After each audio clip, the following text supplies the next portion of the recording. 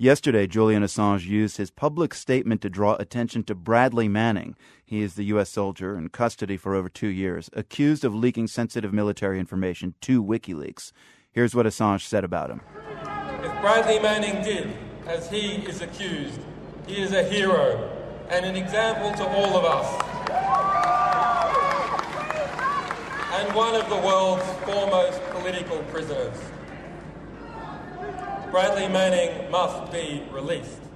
Manning is scheduled to go on trial in September. Kim Zetter has been following his case for Wired.com. And Kim, for our listeners, remind us of the particulars in the Manning case. What is he accused of doing? He has multiple charges pending against him, about 21 charges, and a lot of them sort of repeat. But it's, of course, charges for leaking videos and hundreds of thousands of documents to Wikileaks, including about 250,000 State Department cables. He's been held for over 2 years. Where is he being held? Currently, he's at Leavenworth Prison in Kansas. Initially, he was incarcerated in May 2010, and then he was transferred to a Marine Corps brig in Quantico, where there were allegations of mistreatment there. And what about those allegations of mistreatment? What do we know about the veracity behind them? Well, his defense attorney had made several assertions and motions that Manning initially at Quantico was held under solitary confinement most of his days. He was woken up at 5 a.m., was required to stay awake until 10 p.m. that night. Anytime he nodded off, the guards barged into his cell and woke him up. He wasn't allowed to fraternize with any other inmates. He was allowed out of his cell only about 20 minutes a day for sunshine, and even then he had shackles on his feet and hands. So, Manning seems to be kind of the forgotten part of the WikiLeaks story, and I'm just wondering whether Julian Assange's latest round of publicity, that very public mention of Bradley Manning yesterday, does that help or hurt Manning's case? I don't think it has one effect either way on Manning's case. WikiLeaks is very focused on itself and its own issues, particularly Assange. WikiLeaks hasn't always backed up its vocal support of Manning. They had pledged to provide a minimum $50,000 for his defense, and in the end only gave $15,000.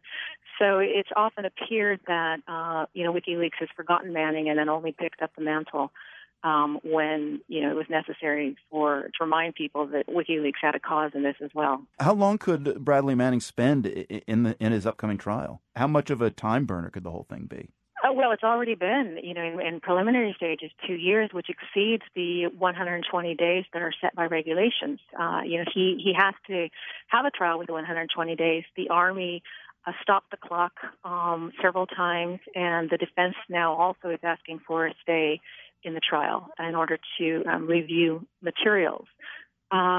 So it's looking now, the trial was supposed to be set for sort of mid-late September.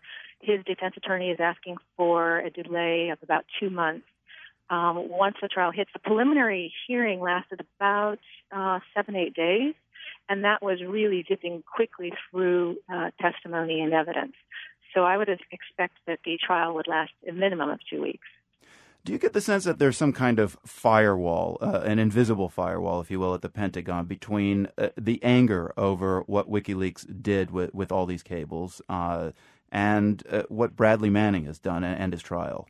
No, I don't believe there's any separation whatsoever. I think the prosecution is trying to tie the two together and, in fact, brought that up in the trial, trying to connect Assange to Manning and portray him as a conspirator. So I don't think that they're separate. I think that the anger towards Assange is melded in the anger toward Manning. Kim Zetter, who's been covering the Bradley Manning case for Wired.com. Thanks for your time. You're welcome.